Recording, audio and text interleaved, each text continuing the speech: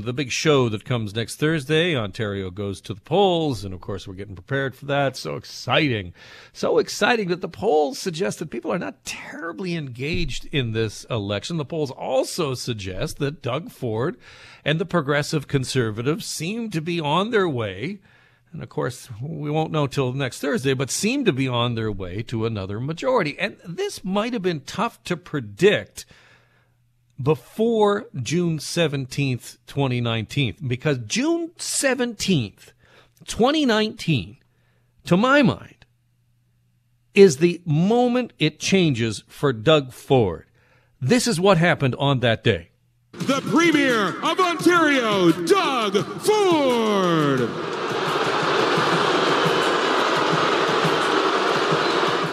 Can you place that? Do you know what that is? That is the Raptors victory parade. And just moments earlier, Justin Trudeau was introduced and came on stage. Big cheer. Doug Ford, he gets booed. Shortly after that, things begin to change for the Conservatives. Ford shuffles his cabinet. He fires his chief of staff. He gets a new, much more professional chief of staff. And since then, Doug Ford has been able to change what this province thinks of him. And now, this might be more of what you think of Doug Ford. This is Doug Ford at a campaign event earlier this month. I like the working guys like you. I don't like the elites and all the rest of the stuff. That's not me. I like the working guys like you. This persona as friend to the working man has been very effective over this campaign. And to talk more about it, I'm pleased to welcome to the program Dr. Peter Graefe, who is Associate Professor of Political Science at McMaster University. Welcome to the program. Pleased to be here. All right. First of all, can I get a backup on my Raptors parade? Do you think I'm onto something there? Yeah, I mean, I think firing Dean French as his chief of staff was probably the more important thing, and I think also the pandemic was a really important moment, in the evolution of impressions. But most often politicians at sports events get booed, so that one is maybe a bit less surprising. Well, I guess my point being that Doug Ford is not an ideologue like perhaps you might say Jason Kenney is an ideologue.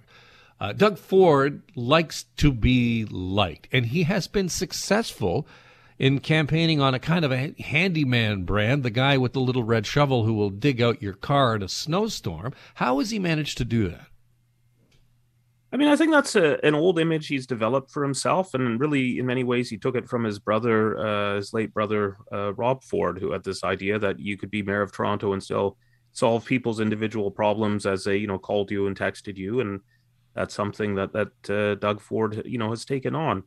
I mean, I think he captures an unhappiness in a big part of the population with a political class that is seen to be looking down on people, and so.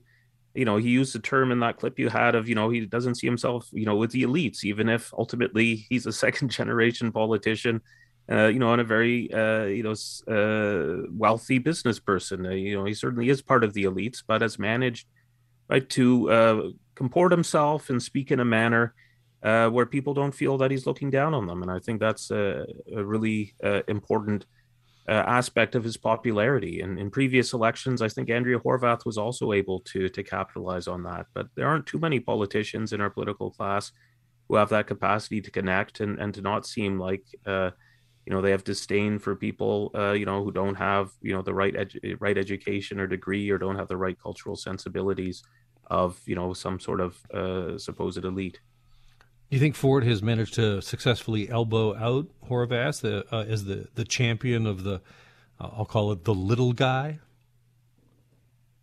Yeah, I mean, I think he was always probably going to be more popular in that way, in the way that he's presented himself. I think he probably also has a bigger drawback that people are also a bit worried that, he's a bit too chummy with the people close to him. That kind of idea that, the people who he's close to, he's loyal to in a way that doesn't always serve, the public interest. So I think he's strongest when he's able to connect as, the little guy. he's probably at his weakest, again, when he had, say, Dean French around him, and there was all these stories about jobs going to Dean French's lacrosse buddies.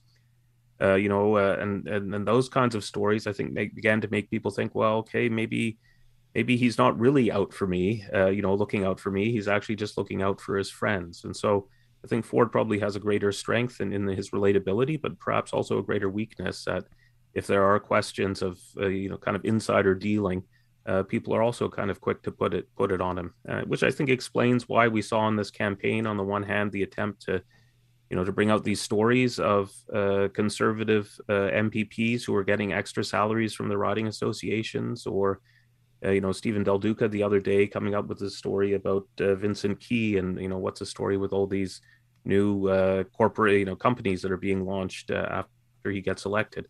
Again, the idea to try and create some kind of story of corruption around Doug Ford would be very powerful for the opposition.